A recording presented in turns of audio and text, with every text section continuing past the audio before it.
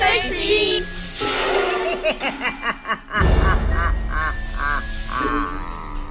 Hello, boils and ghouls, creeps and kiddies. It's your old pal, the Crypt Keeper. Tonight's tale of terror comes from the Trick or Treaters podcast. Join them as they journey into the horrifying unknown.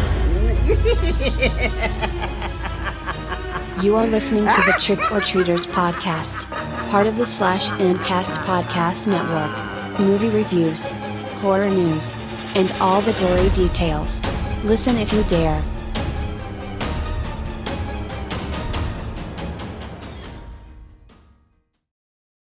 Hello, everyone, and welcome to episode 29 of the Trick or Treaters podcast. I am your host, Kyle, and as always, I am joined by my wonderful co-host, JR. JR, how are you doing today, buddy? As we're recording on a very special day, which is May 19th, which combines our horror fandom and our wrestling fandom together. And we'll get into later why May 19th is significant, but making it through, man, this year is blowing by so fast. We literally have 12 days left in the month of May, and we will have completed 5 months of 2021. It is crazy to me how we're just blowing through this year. And like, I just celebrated my 33rd birthday. I'm feeling old. I feel it in my knees. I feel it in my back. But other than that, can't complain too much because who else will listen? Yeah, you had a great birthday. You went and celebrated in Vegas. Yeah, it was such an interesting trip because I won't dwell on this too much, but like on the way over there, I lost my air conditioning in my car, and I'm just like, man, this sucks because just doing some estimates, talking to a few people, like it's gonna cost me a decent chunk of change, and it's just one of those things like, man, it's like growing up. Those grown-up responsibilities, like, you know what? Unfortunately, growing up, life isn't all fun and play. You have to have some responsibilities, and fixing your car is one of them. And while we were there, it was so interesting because literally the CDC guidance had changed from, well, now if you're fully vaccinated, they're saying based on guidance, you're not required to wear a mask anymore. So literally, like one day we're in Vegas, like everybody's wearing a mask, and then the very next day nobody's wearing masks in Vegas now. I shouldn't say nobody, but like the significant percentage of people who are not wearing masks was a lot more significant than it was like the day before. And so hopefully, as we keep saying, everybody's getting vaccinated and doing all that stuff, because man, before you know it, like summer's gonna get here, and the places that are not yet open up, I mean, they're opening up. I mean, they were advertising, Bruno Mars concerts coming back in Vegas full force, UFC coming back on full force, Vegas shows, full capacity. At the rate we're going, I'm pretty sure there's not even going to be mask requirements. Even living on, West Coast is extremely liberal, but even in the West Coast, like up and down California, they've already said, June 15th is pretty much is the date they're looking at ending things. I saw Illinois, they're saying by July 4th, so it's coming. I mean, I just say, the big thing is, I even see people. I read, I could be wrong, but I saw Ohio is doing a lottery for people. If you get vaccinated, you're going to enter into a lottery to win $1 million. So places are offering free food, places are offering money, places are offering, getting sports tickets. Like, it's because everybody's ready. Like, they're ready to go back, to live their lives. Fucking 14 months of COVID is, I think a COVID lockdown is enough for America. Dude, yeah, I saw that about Ohio offering the lottery for vaccinated people. I wish every state was doing that. That would honestly get people to go get vaccinated just to even try and win money. That's how you get people to go get vaccinated. You offer them money. That's a very large scale, but when I saw like people are offering like some places are offering discounts, some places are offering like food, it reminded me when I was in college, and we asked students to do surveys. Like, if you do the survey, you're gonna get a free T-shirt. It's like, you'd be surprised what we can get people to do, offering a pencil, a hamburger, or a T-shirt. But yeah, when I saw Especially, $1 million, yeah, that's crazy. especially in college, man. When I was the same way in college, I'd freaking do whatever for something free. But Yeah, yeah, it's just it's it's good to see though, as things are opening up and people are getting back into the workforce. Helping, stimulate the economy. And, it was a rough, just in general, especially with the economy, it was really rough. I mean, there was periods where I legitimately thought in the beginning of the pandemic that we're going to get laid off in education, because as, working in education, the public sector, you rely on government revenue.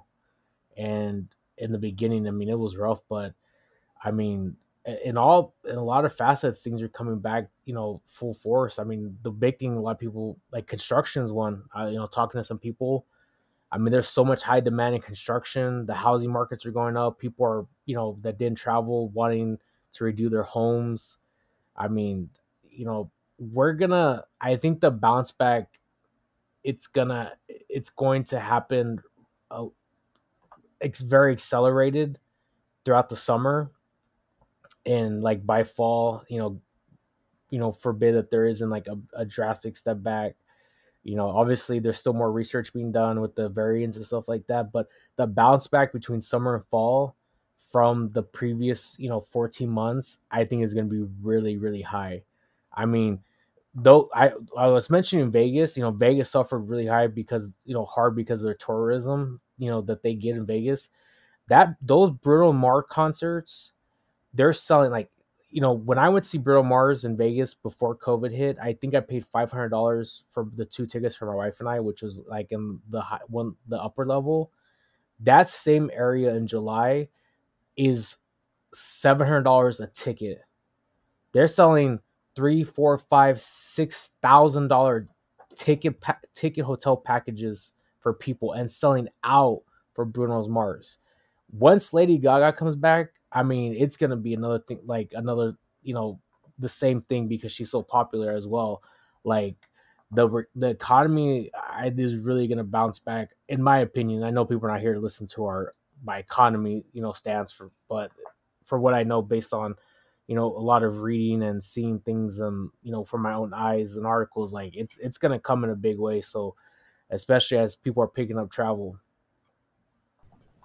yeah, yeah, yeah. I'm all for vaccines and wearing masks and wanting people to stay safe. But with that being said, even I just can't help but feel happy about seeing how everything's opening back up and everything seems to be back on track to getting back to a normal way of life now. My only concern is that I just hope we're not making a mistake by doing this too fast. Yeah, I think it's one of those things where, um, and I'll leave it at this so we can move on and talk about why people are actually listening to us. But when I, seeing Vegas open up and people and things again, we're there and they had limited capacity shows, but Vegas was so packed, those limited capacity shows were getting sold out. And as they get into July, there's no more limited capacity shows they're doing. They're doing full capacity and they're selling out. Um, I think we're at the point where, like, listen, either people are going to get the vaccine or people are not going to get the vaccine. I've been fully vaccinated and I have no problem saying it. And even when I was there, I told, I was at a wrestling event and I took pictures with people, and I said, hey, I just want to let you know if can I take a picture? And they're like, yeah. I said, I just want you to know if it makes you feel comfortable, I'm fully vaccinated. And um, even getting, an elevator, stuff like that. But eventually, now that we're at that point, and as people are getting more comfortable now that they're fully vaccinated, it's like, if you're not fully vaccinated, then that's on you. If something happens, you're now accountable for your life. And I think that's kind of been the difference now compared to let's say December, before the vaccine was widely available in the United States, as it is now, like the vaccine is widely available, is that as people are vaccinated, it's like, hey, the hospitalizations are coming down, cases are coming down. So it's like, if you contract COVID and you're not vaccinated because you choose not to get vaccinated, and unfortunately, if something happens where you have some catastrophic side effects that change, that alters, your lung capacity, affects your lungs, lung scarring, potentially even causes, death. Um, that's gonna be on that's on that person. And I think where everybody else who has been vaccinated, they, I think, feeling more confident going out into the place, so they can say, hey, we need to open up the economy now, because now that we're fully vaccinated and we're feeling more comfortable going traveling or going to a restaurant or doing that, I don't have to worry about somebody not taking those precautions potentially affecting me. And I mean, I'll be honest, like being in Vegas and being at the wrestling shows, um, sitting down in restaurants, some places had social distancing, some places the social distancing was a little bit narrow, but even being in the casino, being on the streets, like I felt, I felt, more comfortable, like now that I'm fully vaccinated and, for over a month now, like I don't have to worry about like, hey, somebody may cough all over me or somebody may breathe in my face, or and that I could potentially, could get sick and affect me. Same, my parents are fully vaccinated. That was the other concern I had, so I don't feel that way anymore. Um, I mean, when I was at that wrestling show, I mean, we're, sitting next to each other, and the most part, everybody pretty much had a mask. But when things started getting crazy, for those who know what I'm talking about Game Changer Wrestling. There are some very big hardcore spots in that show, and we had to move out of the way, and we're huddled together pretty closely on top of each other to make sure we didn't get killed. It was like, yeah, you know what? I don't, if this was like 3 months ago, I probably wouldn't be here. But, now being fully vaccinated, and for over a month now, I feel a lot more confident. Yeah, yeah, that's how I feel too. It's like, and now that I'm fully vaccinated, I'm also part of the fully vaccinated gang. Uh, but and now that I'm fully vaccinated and everything, and a lot more people, and more people that I'm around every day are vaccinated now. I'm a lot more comfortable than I was now. Like I don't really freak out I don't really freak out anymore about about most of this stuff, about being around other people and stuff. I feel comfortable going out in places now. A few months ago, no, I definitely wouldn't. But now I'm fine with it. I still wear my mask out everywhere, just because it makes it a little bit more comfortable, and I honestly don't mind it. I've gotten used to it to the point where it doesn't bother me anymore. And now at work, we actually they told us we can wear a mask or we don't have to wear a mask, and if we're fully vaccinated, if we provide proof that we're fully vaccinated, and I did it a couple days ago, we actually get a bonus on our upcoming check for being fully vaccinated, which I thought was cool. But I also had the option of not wearing a mask, but I'm still going to wear my mask anyway, just because I don't really mind wearing it, and I don't really trust the people around that I work with, so I don't really. I'll tell you what. When that day came, I don't know why it was specifically that day. It was Monday, and I was like, okay, well, let me. If I don't need it, I didn't have a mask on me. I forgot a mask. In the room when I left my room to go get dinner, and I was like, oh well, I'm not gonna. I don't have to worry about getting in trouble. So and I hit that casino floor, and I have some lung issues because, as I mentioned before in the previous show, I was I can't say for certain, but I have been, the doctors suspect me to be an early case of COVID. This was going back to February 2020, and there was no testing for it. So like sometimes for certain things is for example, like cigarette and cigar smoke, it is really not good for me to breathe it because it really messes with me like pretty badly. And so when I hit that casino floor, I was like, you know what? I probably should put on the mask because this cigarette smoke, for some reason, is hitting a lot harder today than I feel like it was the previous few days. So that came in very handy. But the good thing, though, as things are opening up, that means movie theaters are opening up.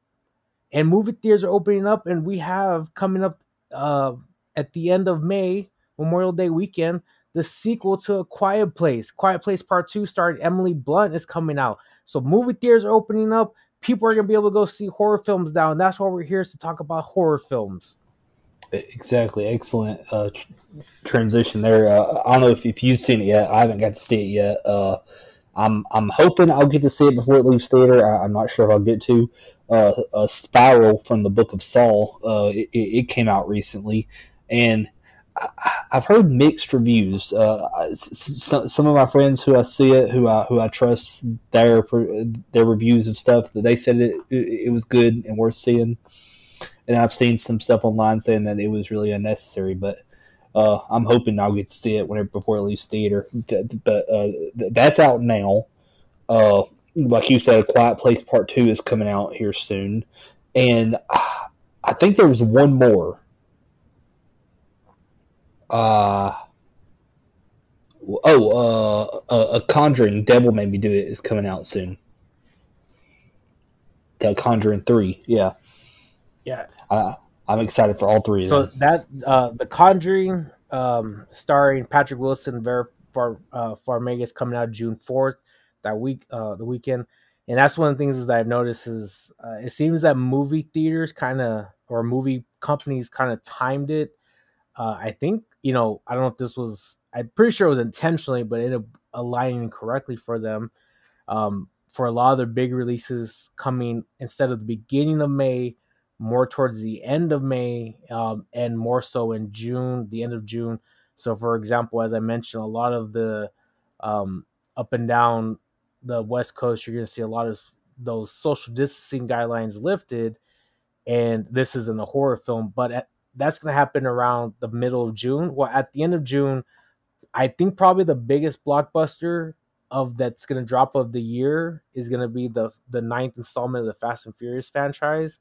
And then come July and August and September, and you know what I'm waiting for, come October, Halloween Kills, October 15th. So there's going to be a lot of movies that are going to be dropping towards the end of June throughout the rest of the year to make up for the loss of movies in the year 2020 and then the beginning of 2021.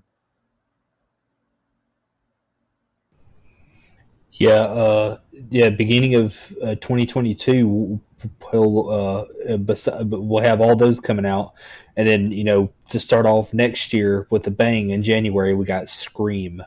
I cannot wait for that, but that's what I'm most excited about. But I'm definitely on board for Halloween Kills in October. That's gonna be great. Yeah, and let me say this ahead of time, to re-educate people who are listening, for the dozens and dozens of our fans, please remember movie etiquette. Don't talk on your phones. Don't talk during a movie. Don't take pictures during a movie. Get your drinks, get your snacks, sit down, enjoy the show, and allow everybody else to be enjoyed by the show, because there's a lot of movies coming out I want to see movie theaters, and I do not want people who lack movie etiquette ruining movie theaters for me. So I'm hoping as we come back that people remember there's no talking during a movie. That's true. Very true.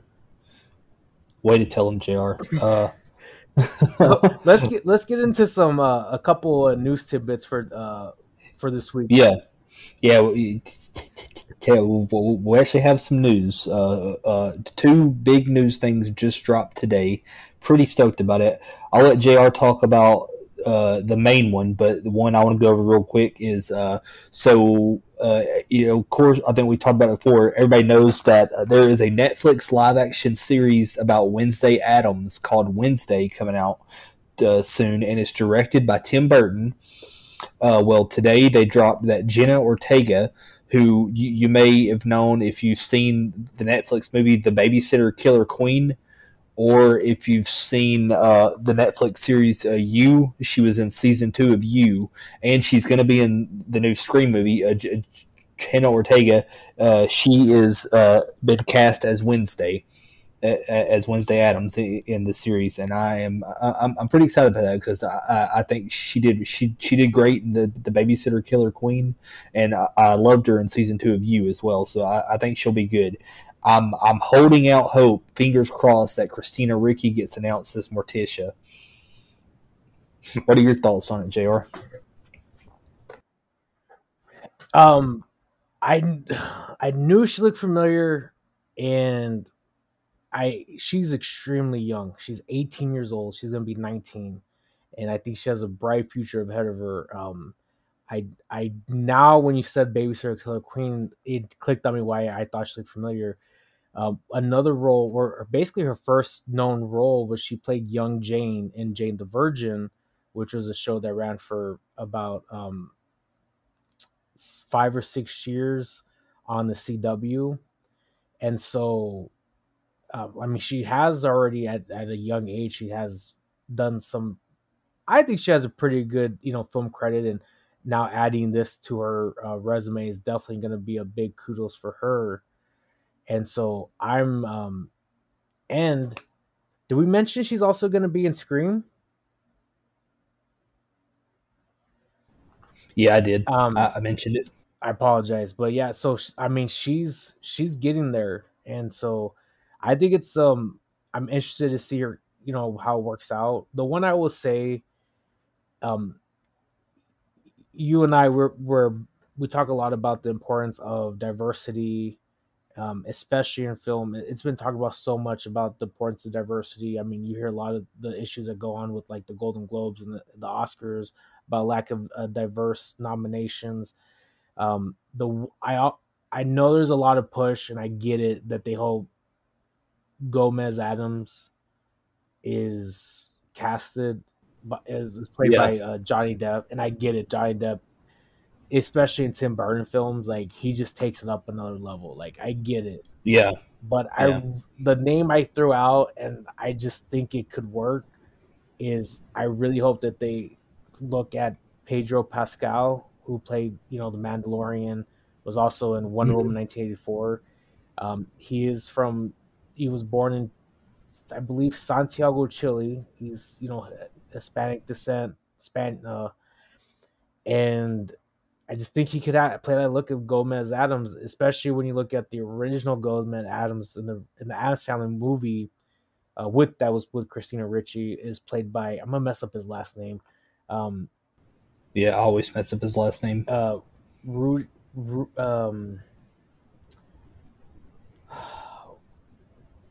He also played,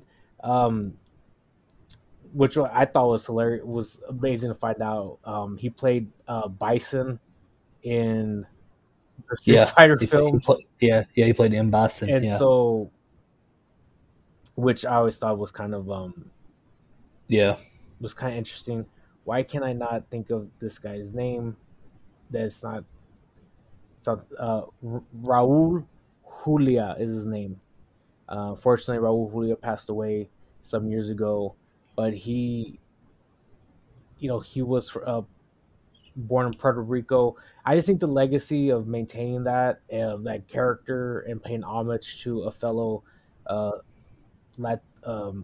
Hispanic actor, Raul Julia, would be great. So I just I'm not gonna sit there and bitch and complain. It's like if they cast Johnny Depp, because I know he'll do a good job, but I just think especially as we talk about the importance of diversity in cinema, I think it would be good, and that's my pick, because that's the first one I thought about. And I thought, I kind of pulled up a comparison. I was like, I think he kind of would do a good job playing Gomez Adams. I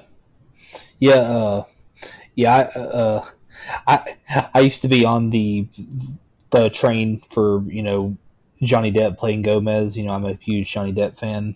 I was on that train until a couple of days ago. I saw somebody made a tweet saying, please cast a Hispanic as Gomez in the Wednesday series, and I was like, that definitely would be much better, and so now I wanted that's what I'm hoping for now over Johnny Depp, just because it would play more into the legacy of the original Gomez. So the last bit of news that we have would be coming in July on Netflix. It's going to be a 3 weeks trilogy called Fear Street, which is based on the R.L. Stine book series film Fear Street that came out between 1989 through 1999. And then the one part, I don't know, I'm pretty positive it doesn't cover it, but he also revived it in 2014, the book series. And it will be on July 2nd will be the first release, which is, and these are Fridays. So part 1, Friday, July 2nd, 1994. Part 2, July 9th, 1978. And then part 3, Friday, July 16th, and it's labeled 1666. So the series is more than 50 books, and it was known as a source material that's slightly scarier than R.L. Stine's other book series that I grew up reading, which was Goosebumps. So I was a Goosebumps kid more than a Fear Street kid. So I'm excited though, because I always said the very joke that we all have is if it was a good book, they'll make it into a movie, and that's what they did with this. So I'm excited for it. Dude, I'm stoked for it. Like you, I grew up reading Goosebumps, but I also was big into the Fear Streets as well, because after I got out of Goosebumps, I wanted something a little more edgier, and here a little more edgier, a little bit more on the adult side, and that's what Fear Street was. And so when they announced this, I was excited for it. But like I don't know if you mentioned it or not, but what's even better is that not only will we get an R.L. Stine like movie series, it's rated R, so it's going to be good. Yeah, and one of the things that people are wondering, like, why is it a difference, is when in the horror genre, and let's say, especially when we'll give the example R.L. Stine, there's 2 Goosebumps movies, and Goosebumps was kind of a parental guidance, but for something to be especially more scary, if you do that PG rating, you're kind of limiting yourself of what you can do. And these books are based on murders, so having a book that's based on murders and you're gonna bring that into a PG, it's kind of limiting what you can do. When you change that to a rated R level rating, it opens it up to be a much more scarier, much you're elaborate, especially your effects, your death scenes, whatever that you're going to do. And so, like, an example I'll give is like, go look at, I'm pretty confident in saying this, I could be wrong, but like, go look at Alien versus Predator, the first one, and then go compare that to any Alien or Predator movie, like the original, and see like the difference of how it's shot, the kills and everything like that, because that PG-13 rating, PG range, just really limits your capabilities for a horror film. Not that it can't be good, but man, when you talk to people who are into like the horror, especially like the effects, the gore, the kills, it really limits that. Oh yeah, 100%. Like we're not saying there's not any good PG-13 horror movies, because there definitely are, but there's more R-rated over PG. If I had to choose between PG-13 or R-rated horror movie, I'm going to go with R rating all the way. But has all the news we got for now. So as some of our friends always say, it's time to get into the meat and potatoes of this episode.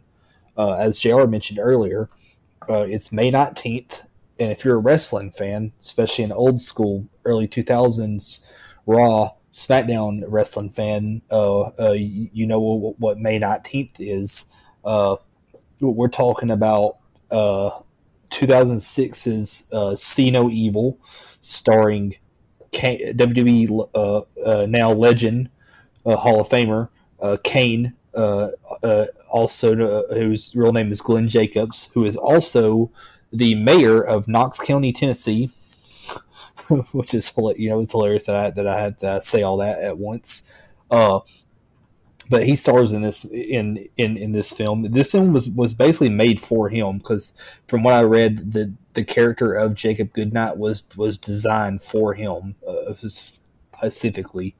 But before we get into the full thing, I guess anything you want to say before we get into the full review of it, JR? Well, one of the things that's important to note is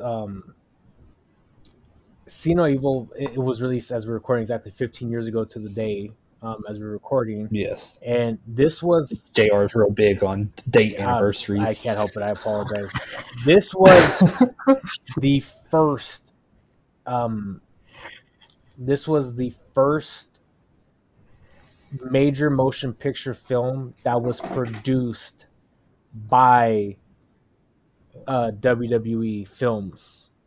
Previously, they were partnered and released two Rock films, The Rundown in September 2003, Walking Tall in April 2004. But this was the first foray into films by WWE, and they went with this horror one. The goal was to release, I believe, 1 or 2 films a year. Later, just as a tidbit, later 2006 in October, they released The Marine. They produced The Marine starring John Cena. And then in April 2007, they released The Condemned, with starring Stone Cold Steve Austin, which was so. I actually really liked that movie. Well, unfortunately, not a lot of people liked any of these 3 films, because those are the only 3 films that got the full theatrical release in major theatrical release into the films. Like, there were some other ones that kind of got limited releases, but not as significant as these 3. And I think The Marine broke even, or did slightly better than even. And then The Condemned, I guess with that one, it was basically an updated version of The Running Man. I think they lost a significant amount of money on that one. And they just said, after they went straight to, they actually ended up finding a lot of success on home video releases, especially, rentals and purchases. So that's the route they ended up going for after that. But this was one of 3, the first of 3 major motion picture releases that were produced by WWE Films. Yeah. And for those wondering, what the significance of us saying May 19th, besides the release date of it. So what they did, said this is starring WWE wrestler Kane. So when they were getting ready to release, when this movie was getting ready to start releasing, they started promos for this movie.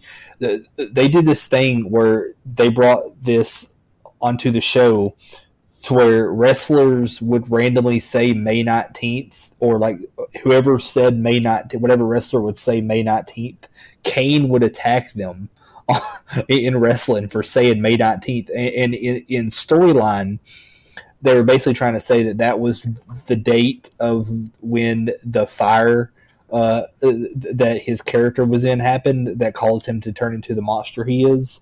So that's how they did it in storyline. But they had wrestlers just constantly saying May 19th week after week, and then Kane would attack them. And then what was even better was that he stayed in his Jacob Goodnight character when he would attack them, because he would go after the other talent's eyes whenever he attacked them.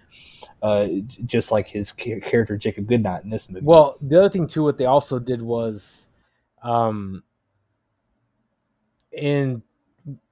part of it was that they were cutting promos about there was somebody doing a voiceover promo, and the lights would go flickery. They would say May 19th, and it had something symbolic of Kane.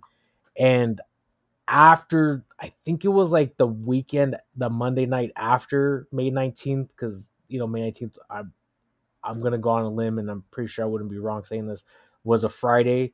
When movies are released are typically Fridays. So that Monday, they had this imposter Kane, like that was supposed to be a person from Kane's past, like attack him, and it was all supposed to be around May 19th. It was just really, it was just a really weird thing that they did to help promote the movie. It didn't last long. Like, I think it lasted like 3 or 4 weeks, and then they realized that it was crap. And they were supposed to have like this blow off match, and the fake Kane beat up the real Kane. But then they realized like it was literally like, it was, as they say in wrestling term, the shits, because it was so bad. The next Monday, the real Kane beat the fake Kane, took his mask back, and then kicked him out, and we never saw the fake Kane again. It just was not. It wasn't good. It was a really piss poor job on trying to promote the event. Promote the movie.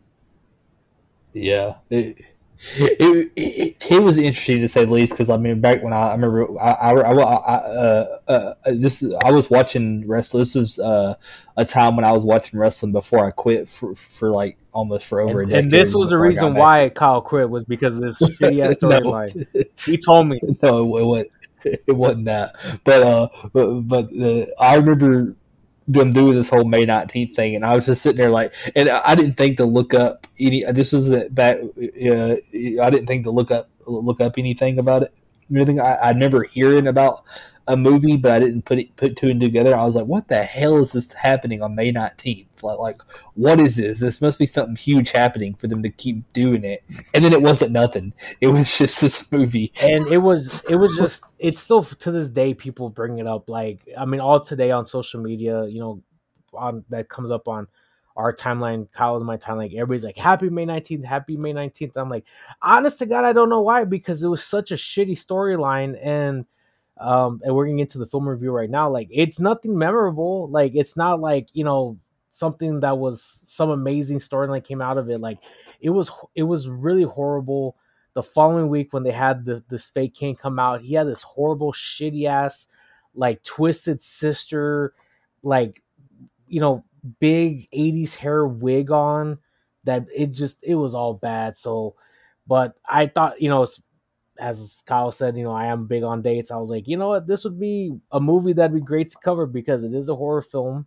It is, kind of combines our passions for love and wrestling. And, sometimes when we can knock a movie tend to be some of our funner ones. So that's why I was excited to let's get into this one. And I honestly will say, I have a different outlook on this movie, because I think I understood what they were trying to do with this movie. I could be completely wrong, but once we get into the review, I'll discuss some of my opinions about it. But when I first saw this movie, which is probably towards the end of 2006, because I think when I got my job, I bought the DVD when it came out on DVD, and I was like, I saw it once, and I was like, I never got to see it again until this week.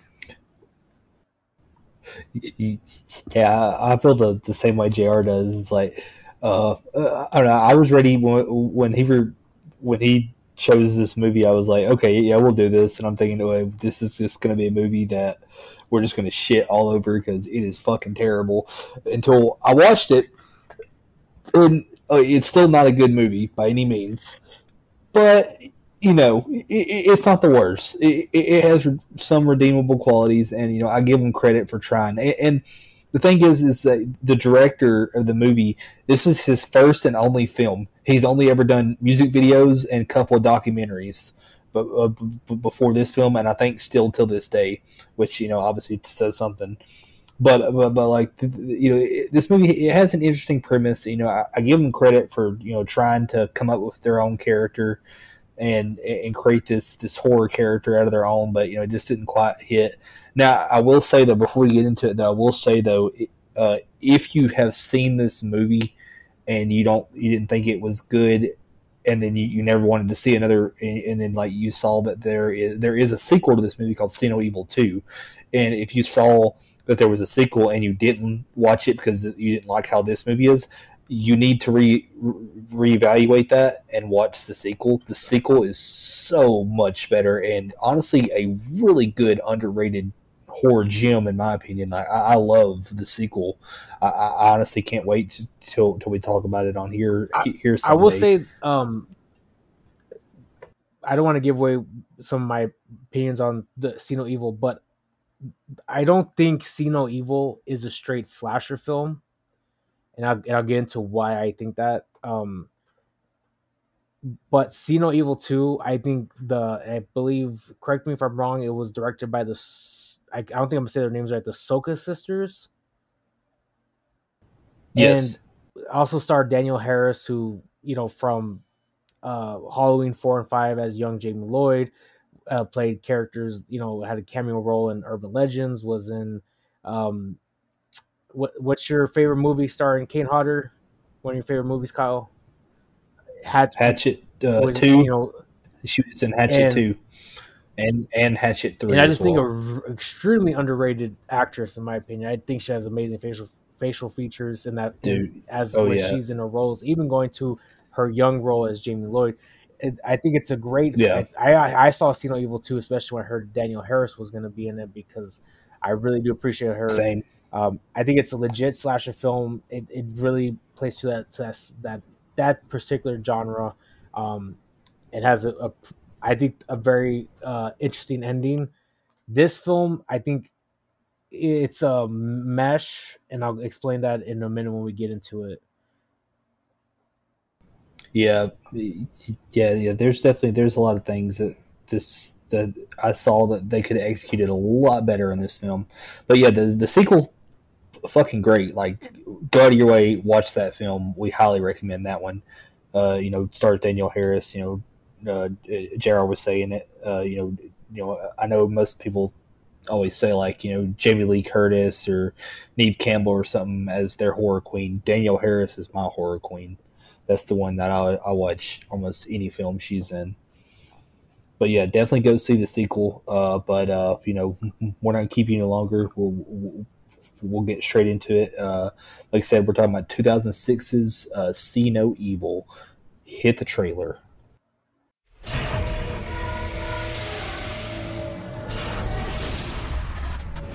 Hello? What's that? Hello? What do you want?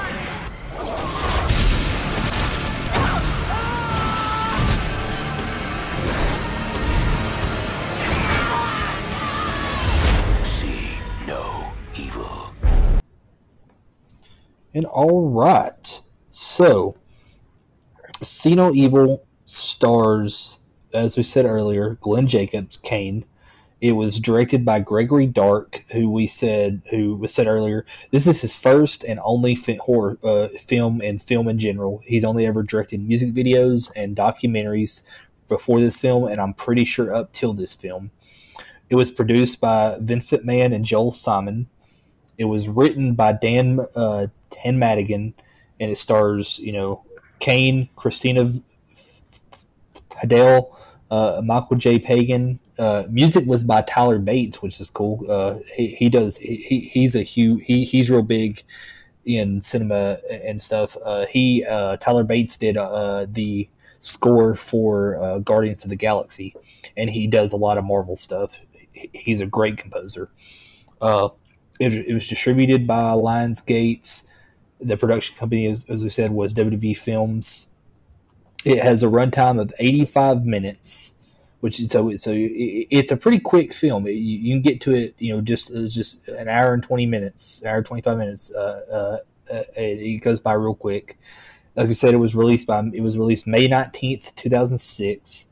It had a budget of $8 million, and it made a box office of about $18.6 million. So, wasn't a very profitable movie, but, it didn't lose money. I will say this, and this is why I think they ended up ending the theatrical run and going into just straight to DVD sales, is based on DVD sales and rentals. That's where they made their money, because they made over approximately $45 million in DVD sales and rentals. And so while it did not do good in the box office, it sure made up for it when they got released on DVD. And that's, like I said, that's where I purchased the DVD when this movie came out a few weeks right before my high school graduation. So I started working in college that fall. That's when I bought it. So that's where they start finding their success. So I could see why they skipped out on the theatrical run and went straight to DVD.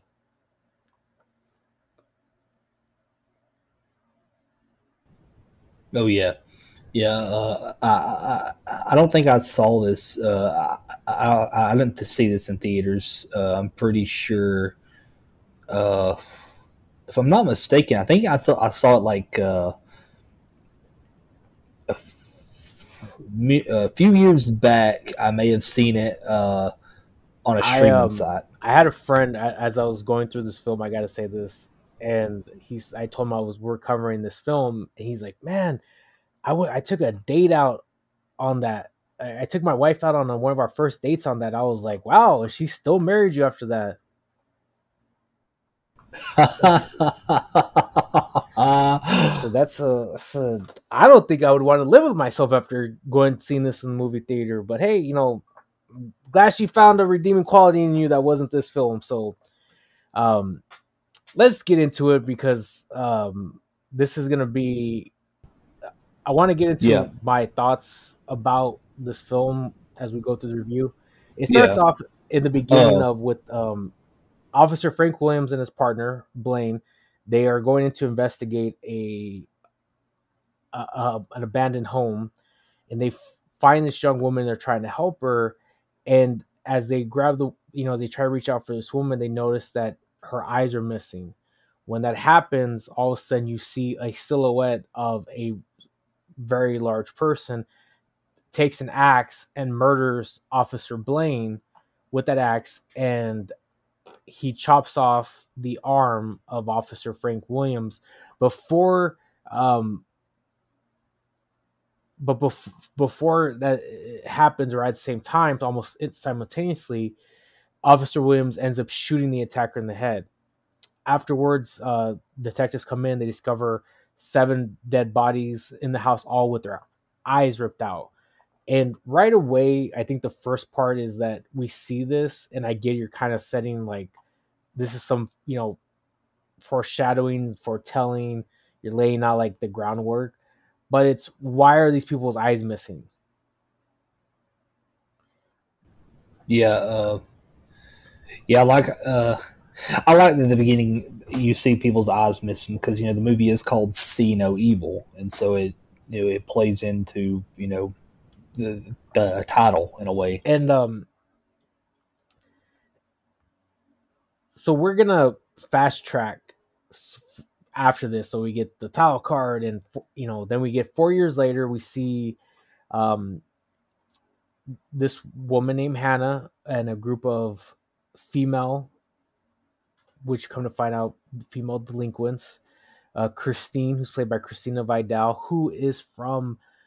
She had a very kind of a Disney type follow. She did some Disney films. The one that I remember, this is going back years before, she was in the Disney TV movie called Brink, which was about roller skating. I remember watching that as a kid.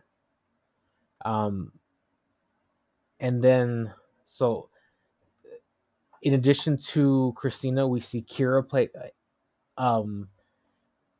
Melissa, and also Zoe, who Zoe followed up See No Evil with she had a supporting role in the movie Transformers, and is also, I think, most famously known as Trisha Walker, the sister of Jessica Jones, and was in the Netflix Marvel shows Jessica Jones, Luke Cage, and the Defenders miniseries.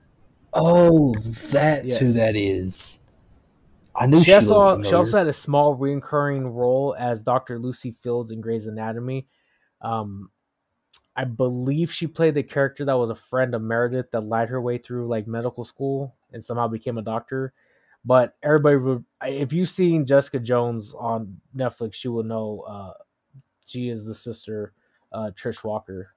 So but the one, like I said, also after seeing this, I directly saw her. She played in Transformers. She played the character of Maggie Matson, who was like the one who kind of broke like the code that determined like there was some like organic being that which ended up being Autobots that would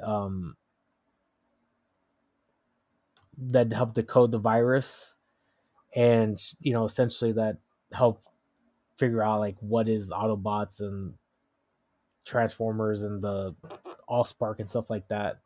So but she was only in the first Transformers. We didn't see her again after the first one.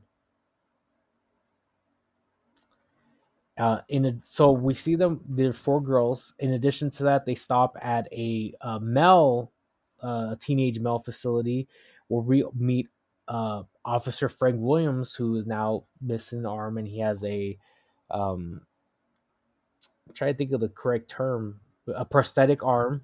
That's the word I'm looking for. And we also meet Michael, Tyson, Richie, and Russell. And they're part of a special program where they're going to do community service in order for them to get some time shaved off their jail sentences. And they go to what's known as the abandoned Blackwell Hotel, and they want to convert this into a homeless shelter, which when they meet the proprietor, whose name is Margaret. And we see them interacting with each other, and we find out that they're basically messing around each other, getting into trouble. And that night, Michael, Zoe, Russell, Melissa decide to go to the penthouse to do some drugs.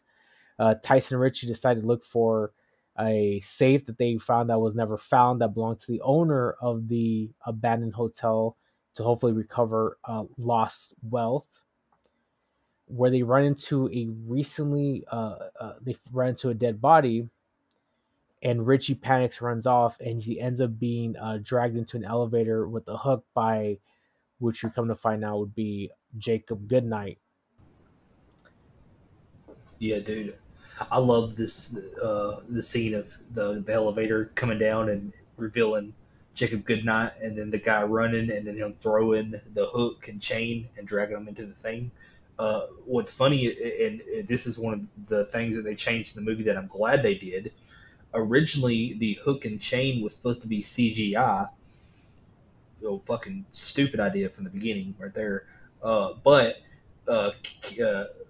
Kane actually got so proficient in training with the hook and chain that he was able to do it all live himself, so they didn't have to use CGI. Which, I mean, it's really good because, as you and I talked about, like, just regular props is the way to go. Like, CGI is just, and I'm gonna cover that later, like, because it is used in this. It just in this film later on is just, it looks bad. Dude, that CGI is fucking terrible. So when this happens, Margaret, the proprietor, tells Hannah, who's one of the chaperones, along with Officer Frank, that the elevator is being used. Hannah goes to check on the group, where then she is killed in the elevator by Jacob. As this happens, Christine tries to help Kira escape the hotel, but Jacob attacks Kira with his hook and takes her into a dumbwaiter. When that happens, Christine runs into Frank and tells what happened and who killed. They run into Tyson, who tells them what happened to Richie. Frank realizes that it was Jacob that did it, and thinking that Jacob was dead because he shot him in the head, realizes that's him and that he has to put a stop to it and kill Jacob. Well, unfortunately for Frank, by the time he figures this out and he tries to go after Jacob takes him out by dropping the hook through the ceiling and hooking him through basically underneath his throat and picking him up and killing him. Yeah, that death was awesome. It was very well done, and obviously there was some commotion. So you think, well, maybe something, maybe he not survived, maybe he potentially could have taken him out, and then he gets dropped. And it's like, nope, my man Frank didn't make it. Which it's kind of I think it's kind of an early death because we're still like in the very beginning of meeting our horror character Jacob, and since he has and I remember even thinking this when I first saw it, he has a history of Frank. The whole beginning of the movie was to set up Frank. Yeah. It's like, Yes. So like that was so unfucking necessary. Like why even yeah, have that? like I mean, I'm not saying that Frank should have lived, but he probably should have like stayed around at least towards like more than He should have stayed yeah. around for longer. Yeah. It makes the beginning completely So unnecessary. Christine and Tyson, they pick up Frank's gun and they go after to try to get an escape. Kira, we find out, is being held hostage by Jacob because she has religious tattoos, and Like we kind of skipped over it, but the reason Jacob is holding her hostage because she has the religious tattoos. He knows that because there was an earlier scene where Kira is in the shower and Jacob is spying on her through a hole in the wall, and he sees that she has like religious tattoos. But then there's also a moment in there where Michael, who we find out is Kira's ex-boyfriend, who was abusive. He's tried to do some shitty things to her, but he gets stopped by is it Melissa or Zoe? I can't remember. One of them stops him and he runs off. And like Michael's the abusive ex of Kira, and he's already shitty from that point. But this will play on later on, and I'll bitch about that later on. Something that's really shitty that I think. The other thing too is when this happens, we also see these like kind of these flashbacks, scenes where Jacob is being told like to wash the sin away by what looks like his mother, and sinning's bad. And this is one of the things I wanted to mention. So when I first saw this film, I thought this was a really shitty slasher film. But the more I thought about it, and now seeing this, when you see these flashbacks of, you start seeing like religious parts of it, like the importance of the religious tattoos, washing the sin away. It kind of feels like they're trying to mesh like Carrie's mom with like a slasher film. Yeah, that's exactly what I got out of it too. It's like Carrie. Yeah, so like when I saw that, I was like, okay, it kind of made me like have a different opinion because like I think I know what they're trying to do. At least this is the way I interpret it. So because of the importance of like that psychological, part of where his mother's telling him to wash the sin away and basically get rid of the sin, and in this part, which looks like, especially with the original Seven Dead Bodies, like basically killing sinners, is that there is that element of like more of a psychological aspect with this slasher. So I'm like, that's for me where like my opinion kind of improved on it, because I feel like they took it to a direction where I first saw it, I didn't understand what that direction was. And now with my interpretation, and part of it was because I saw Carrie after the fact, after I saw this movie the first time, I was like, okay, I think I know what they're trying to get to, which is why I have a different outlook on this film. But yeah, 100%. So as Kira's being held hostage, we also, every time that Jacob kills somebody, he rips their eyes out, because again, it's to take the sin away, and the sinning eyes. We go back and we see Melissa and Russell were in a room by themselves, but now they're being chased by Jacob. Well, Russell tries to help Melissa escape by luring her through a window where with like I think it was like almost like a fire hose. Well, when he's doing that, as Melissa's getting lowered, Jacob basically like takes Russell out and begins to pull up Melissa to try to get her, but Melissa is able to fight off. Well, then Jacob lets her go, and when she drops out of the window, she survives the fall, but she breaks her arm. But she ends up, when this happens, there's a hole in like this atrium where like it's kind of the middle of this hotel area. She previously had met this dog when they were having lunch, and she tried to feed this dog. Well, the dog comes back, and the dog starts licking the blood that she spilled from her broken arm. Then he starts barking, and then also we see a pack of dogs come and completely like essentially, eat Melissa alive. Yeah, dude. And They honestly, tore her when to I saw this, pieces, I was and like, this is actually a pretty cool death scene. The way that they shot it and ended it, it it didn't is. look It fake. It is. didn't look phony. You understood what the principle was. It was. I thought it was a really good death scene. Yeah, and how like insane is it that they had because we can go over it, but Melissa, you said that Melissa wanted to feed the dog earlier. Melissa's also a vegan, and so she gets killed by See, that's animals. some psychological Fucking shit right there, man. insane. That's psychological shit. Yeah, see, so there is some smart stuff in this movie, but then there's a lot of stuff that's not executed well, which ruins it. But yeah, like I said, there's some good stuff in this film, and that's one of them.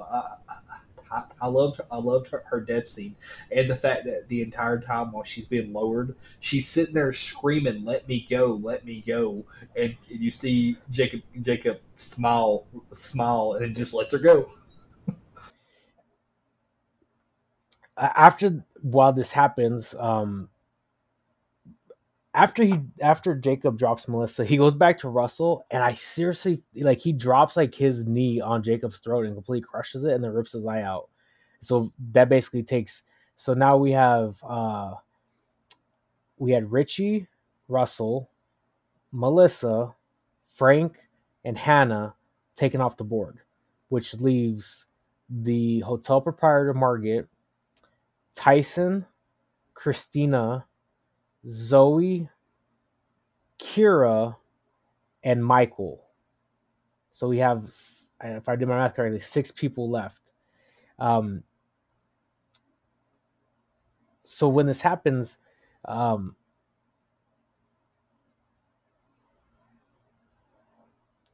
we see Michael's with Zoe, and Jacob attacks them. So Zoe ends up, her and Michael end up splitting up, and they go into hiding, and Zoe nearly escapes Jacob by hiding in like this closet area in this room. And when Jacob doesn't see her, leaves, but what happens is Zoe has a cell phone and it goes off, so that's alerts Jacob to go back. So Jacob goes back, open like this closet door. It's more of a armoire, I think is what the term is. He takes the cell phone and he shoves it down Zoe's mouth, basically down her throat, and she dies by basically suffocating or choking on her cell phone. And then he pulls her out. Yeah, well, that was a badass death. Like, whenever he did that to her, all I could think about was this right here would be one of the worst ways to die. Like, I'm terrified of like choking to death on something. Like, I think that'd just be the worst way to go out, having to like gasp for air that you're never gonna get. Yeah, it was like I'm just kind of like, it's a very brutal kill. Like, it's kind of a brutal kill. The way it was done was also like, it wasn't done where it's like it was overly gruesome. Like, it's like where she wasn't like coughing up like a bunch of blood. Like, she was kind of spitting up blood, but it's one of those ones where I don't know. It was just kind of unique because at the same time, like, cell phones were still like relatively new. Like, not everybody had a cell phone, and I think she had like a Nokia. I feel like she had a Nokia. Which, if you had a Nokia back in those days, you're paying like Snake or Nokia Sugar Bowl or Solitary quite a bit. Random cell phone fact from the early 2000s. Not like today where everybody has 135 gigabytes and 1,000 apps where you can do whatever you want and basically have the equivalent of a camera, a PlayStation, and a video camera. So after that happens, so now Zoe's taken off the board. So now we're down to Michael, Christine, Tyson, Margaret, and Kira. Michael finds Christine and Tyson. Well, they are attacked by Jacob, and Jacob ends up knocking out Michael by throwing through glass. And Christine and Tyson escape through the elevator shaft to the next floor, where they're trying to help Kira escape, but then they're interrupted by Jacob again. Tyson ends up distracting Jacob by electrocuting him with the laser, but when this happens, Jacob ends up taking the taser from him and uses what they end up finding would be the bank vault to crush him and keep him and knock him out. While this is happening, Christine is end up hiding because she hears Jacob coming back. Before that happens, before Jacob comes back, we see Margaret show up and it sees Kira, and Kira's like asking for her to help.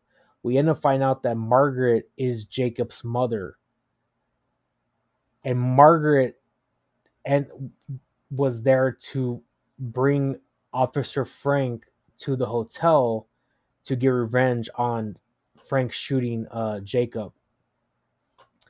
And everything else with the delinquents was a bonus because they're getting rid, shredding humanity of the sin of all these delinquent sinners.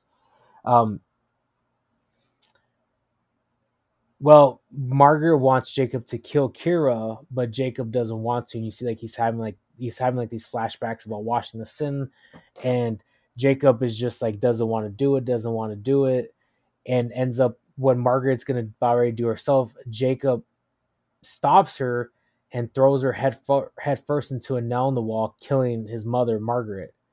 When that happens, Jacob starts freaking out. He takes Kira out of the cell and is about to kill her. Well, Michael reappears, and all the girls and Michael start beating the shit out of Jacob, and he has this pipe, and they're trying to knock him down down the window, and they end up stabbing him through the eye with the pipe, and then he ends up falling through the atrium and going through the shards, and we see this horrible CGI effect of him falling. I mean, it looked like some 1990s horrible animated is monster. fucking It terrible. was some Mortal Kombat Annihilation level bullshit CGI. I've seen better PlayStation 1 cutscene graphics. It's pretty bad. He looks very as he's falling, his CGI body looks very distorted. It literally reminded me of seeing Mortal Kombat Annihilation, which has some very shitty CGI. That's what it reminded me of. It just was not good. But he ends up going through the window. His heart is impelled by glass, and we actually then see which was reminiscent of a PS3 to today's version of Mortal Kombat video games, where you see they have those X-ray moves where you see the actual his heart, his actual heart, his insides, and the glass implant in his heart, and now he has a hole in his eye, and essentially it kills him, and that's the end of the movie. Yeah, one of the things I wanted to talk about that I thought was really freaking cool when some of them first go,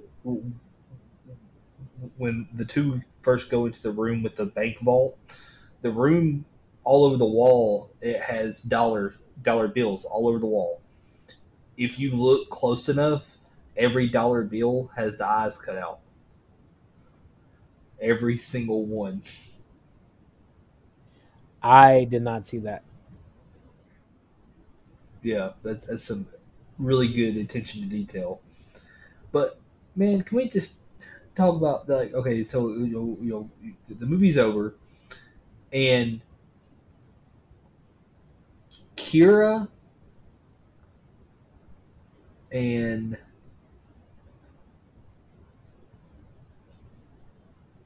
is it Christine and Kira? Christine, Yeah, Kira, and with Michael, Tyson, right? it looks like he's dead because he was crushed by the brain ball, but I don't think, and he got electrocuted with this thing. I don't know if we ever got like definitive. It was Yeah. never like definitively shown if he was killed.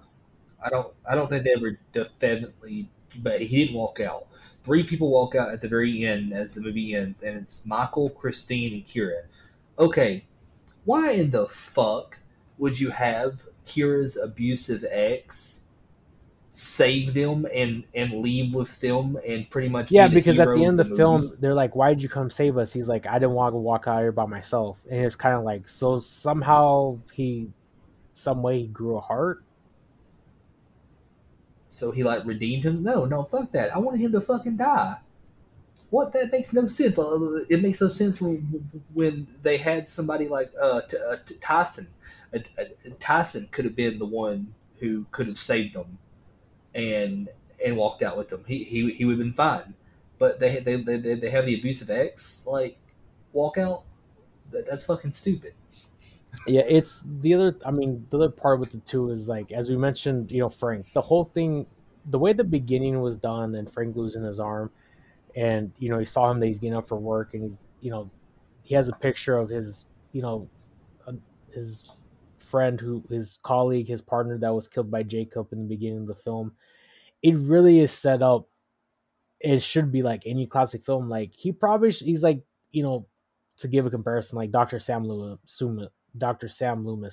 He's supposed to be there at the end. He's probably the one who's supposed to save the day and save the girls. And for him to die, like especially in the beginning of where we go through the horror scene, I just think is a very like piss poor way to have it done.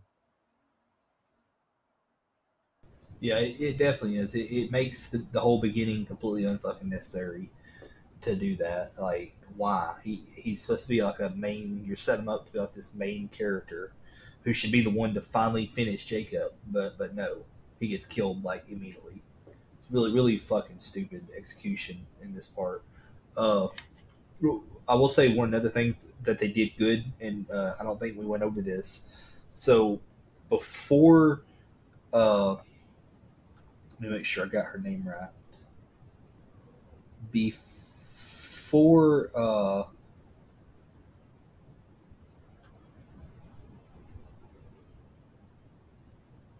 before Melissa and Jacob get killed. So the way that they have it is Jacob, uh, wait, not Jacob, before Melissa and Russell get killed. Jacob is, like JR said, Jacob is with Kira and he's got her in the shower and he's trying to, wash away the sin, get her to open her eyes and wash away the sin. Uh, Melissa and Russell are attempting to start having sex on a bed, and this guy has this amazing setup where he has these strings attached to the bottom of the springs in the bed that go down into the bottom that all go down into a bell system he has that shows him what room they're in, and if the bed starts squeaking, then a bell goes off and he knows exactly what room to go to, and then he goes in and he has this system where he's got these two-way mirrors to where he can just look in these rooms and see what's going on. I thought that Yeah, was there really was. fucking I cool. know one of the ones I was pronounced was like, I believe it was with Russell and Melissa, where they're like in this room, and he's like, "Oh," and he goes, "That's a two-way mirror." Then all of a sudden, you see the silhouette of Jacob, and he just goes through the mirror to go after them. And we see that he has like the trip wires, and here's the bell. So, I mean, there was some elements in here that I think were done well. I just,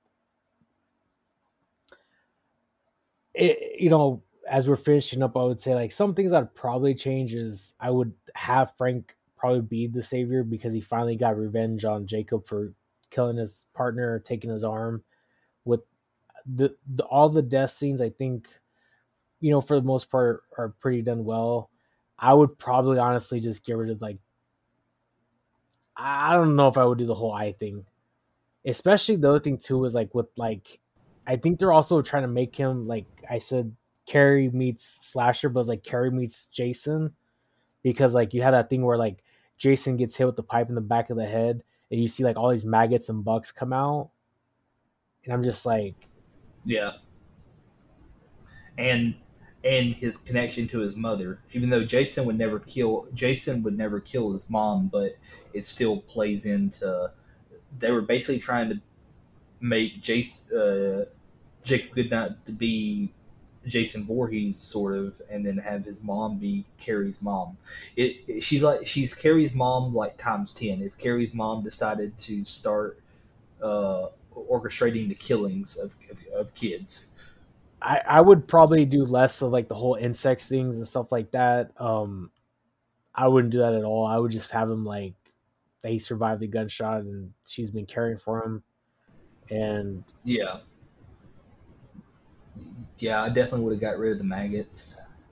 Would have definitely had Frank be the one to save everybody at the end, or like maybe if he didn't even make it all the way to the end credits, if he just was the one who had the final showdown with Jacob was the savior.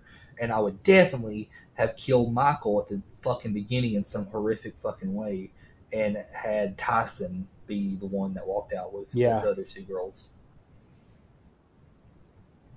And definitely would have got rid of that fucking CGI at the end. And I think that's another big part too. Is like I think they did such a good like. I think the prime example is like with shooting. So like the death scene with the dogs, it's like they did it into a way where it's like it didn't look fake. Like the way you saw it, like it was done in a way to make it look like it wasn't fake prosthetics or it wasn't done like CGI. So it's like you could just had him fall. Like that's it. He just fell. And Yeah, and and, and from what I read, this is a professional wrestler. This is Kane.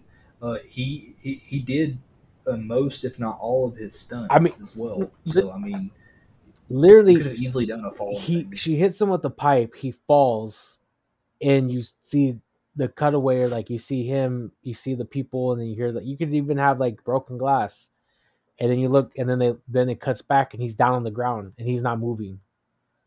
It's like that's it.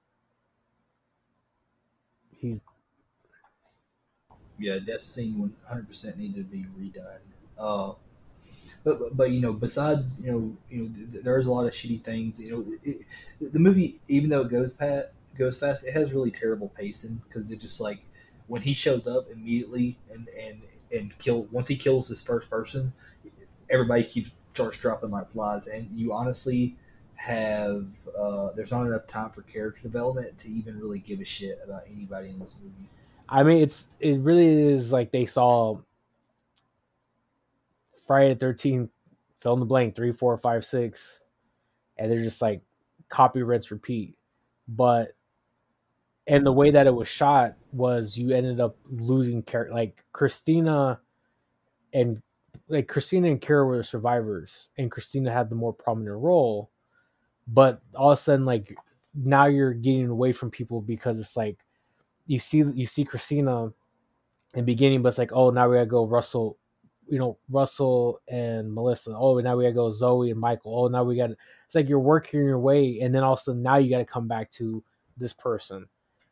And yeah, it wasn't good pacing. It just was too like they segregated everybody away from each other from the very beginning. And I think with the except like the kills were really good, but I think there's a lot of things that could have been reformulated with this film. Like this isn't, I think let's just get into reviews. And so I'll give this, if we say we might as well do eyeballs because it's named City, I would give this 1.5 because of the kills. I think the kills, for the most part, were done very well. I like certain aspects of it, like the two-way mirrors, like the bells. And with that said, this is a film like I probably wouldn't watch again unless we were doing another review. It has not good pacing, as mentioned earlier. I think some wrong people died. Frank should have lived. Michael should have died. They think they did a lot of unnecessary things because they were trying to make a carbon copy of a slasher film. And I really think it was Friday the 13th that they were trying to make a copy off of when they didn't need to. And so, which is why you see maggots in one part of his head that has a hole, like the one part, where Jason is essentially like his whole body falls apart. Like there's a reason why he looks the way he does. So um, you don't. There's no memorable characters. I mean, Christina is very forgettable. Kira is very forgettable, and Michael is very forgettable. So this is a movie you'd watch and you'd be like, all right, I watched it and I never got to see it again. Yeah, you pretty much summed up how everything I feel about this movie. Pacing sucks. You don't give a shit about any of these characters. They don't give you time to care about any of these characters. The kills are great. I mean, most of the kills are really good. I'll give them that. I actually like the character of Jacob Goodnight. It has some redeeming qualities. I can, they what they did here that they put into the sequel, and the sequel just they nailed everything in the sequel. I wish they could have done this movie like the sequel, but they didn't. But yeah, like they killed the wrong people. A lot of unnecessary stuff. CGI fucking terrible. Some of the worst I've ever seen in my life. Uh, yeah, I don't know. Who were a little bit harsher than I was on the rating. I'm gonna give it. Like I said, this isn't. This is by no means a good movie. It's not the worst thing I've seen. It has some redeeming qualities. Would I watch it again though? If I wasn't being forced to, I don't know. I really don't know. And maybe if I'm bored enough and just don't have anything else to watch, maybe I'm gonna give it 2.5 eyeballs out of 5. But yeah, like I said, this one not that great. The sequel, though, we can't stress how good the fucking sequel is. They really turned it up and fixed everything wrong with this series. And honestly, I want them to do another one, hopefully like the sequel, but continuation of the sequel. Because look at it, Jacob Goodnight could be a good horror character if they continue doing what they established in the sequel.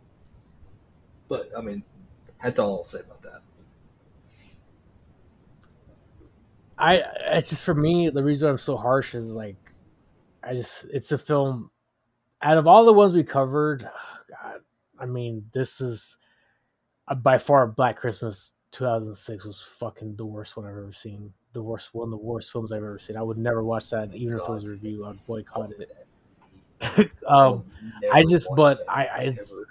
I feel like off the top of my head, I know I gave a 2 to another movie that I would watch again. This just is one that I wouldn't watch again. I mean, I think they had a lot of, as I mentioned, I think they had a lot of ideas.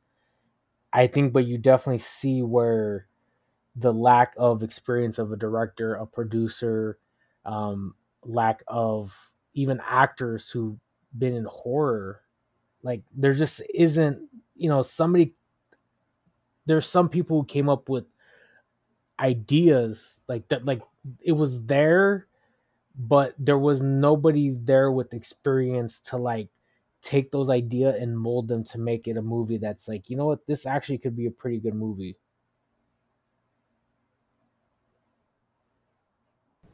Yeah.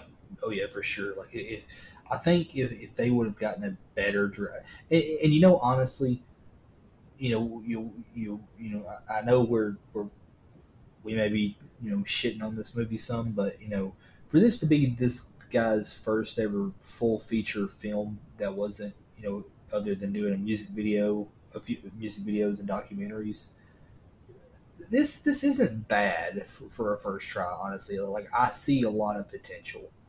Honestly, here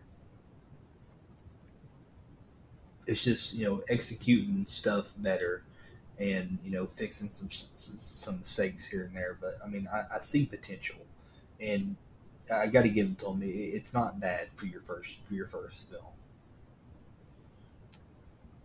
I mean, so that essentially wraps up this week's cover, as we did See No Evil, and as we're moving on, what we have, I believe our next one's coming up. We're going to bring a special guest in our next one. If correct me if I'm wrong, Kyle. Yes, we are. But Okay. we won't reveal that guest I- yet. But yes, next week we are going to be talking about a movie I haven't seen since I saw it in theaters. Not because it's not good. It's a great movie, really powerful film, but it's very heavy, and so it's like a movie that it's not one that I would revisit often, just because of how heavy the material is and stuff. It's not one you can just sit down and just watch for enjoyment all the time. But we're talking about we're going to be talking about Ari Aster's Midsummer, which that's going to be a fun film to talk about, especially with our special guest. Have you seen Midsummer yet, JR? Oh, you are in for a treat. You are in for a treat. It's have you seen Hereditary? No, I have not.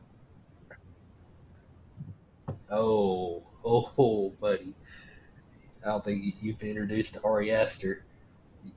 You're in for a heavy freaking movie that is gonna screw with your mind. Well, fortunately for me, there's not a lot left up there to be screwed with. So, but no, I'm looking forward to it because I've heard good things about this film. I know our guests that we will hold off. Yeah, really I'm excited to talk to them about this film because I know that they enjoyed it, and which is why they're coming to talk to us about. So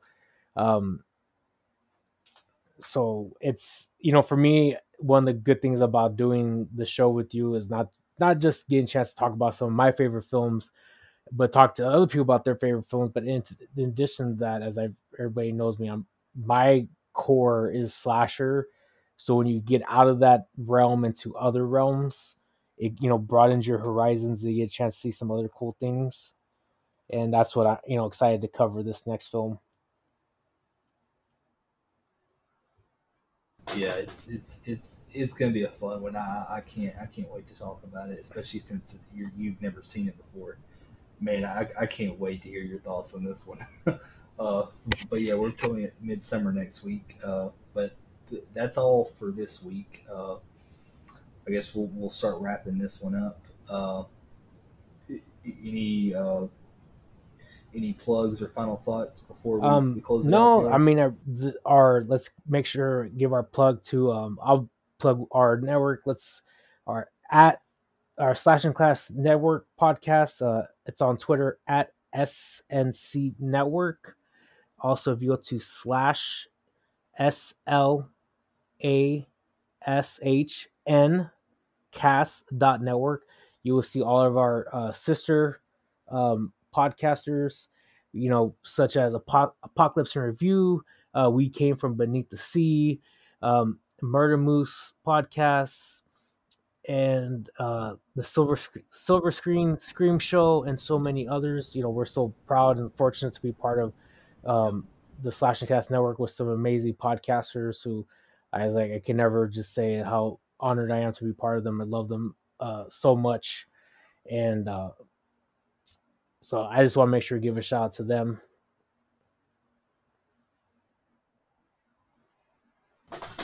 Oh yeah, we absolutely love being part of the Slashcast Podcast Network and love every show on the network. I listen to just about every one of them. It's a lot of shows, but it's great. It's good times. I always have something to listen to. I'm obsessed with listening to horror podcasts, so I always have something to listen to. Being subscribed to all the shows. Also, want to besides plugging the network, as always, plug our good friend and amazing editor of our show, Carmen Childers, CarmenChildersAVTech.com, or at Carmen M. Childers on Twitter. Yeah, and our brother is doing a lot of good things, being commentary on New South, and he's also doing some work with the Rocket City Trash Pandas, who is a double A affiliate of the Anaheim Angels. I just read today, and I'm not gonna lie. When I heard about it and saw the mascot, I'm looking at getting some a hat from the Rocket City Trash Pandas because I thought it's a cool mascot. And as soon as I see one in stock that's my size, I'm definitely gonna order it. So I always love and appreciate our editor who definitely makes me sound better than I am, Carmen Michael. So definitely give him a shout out as well.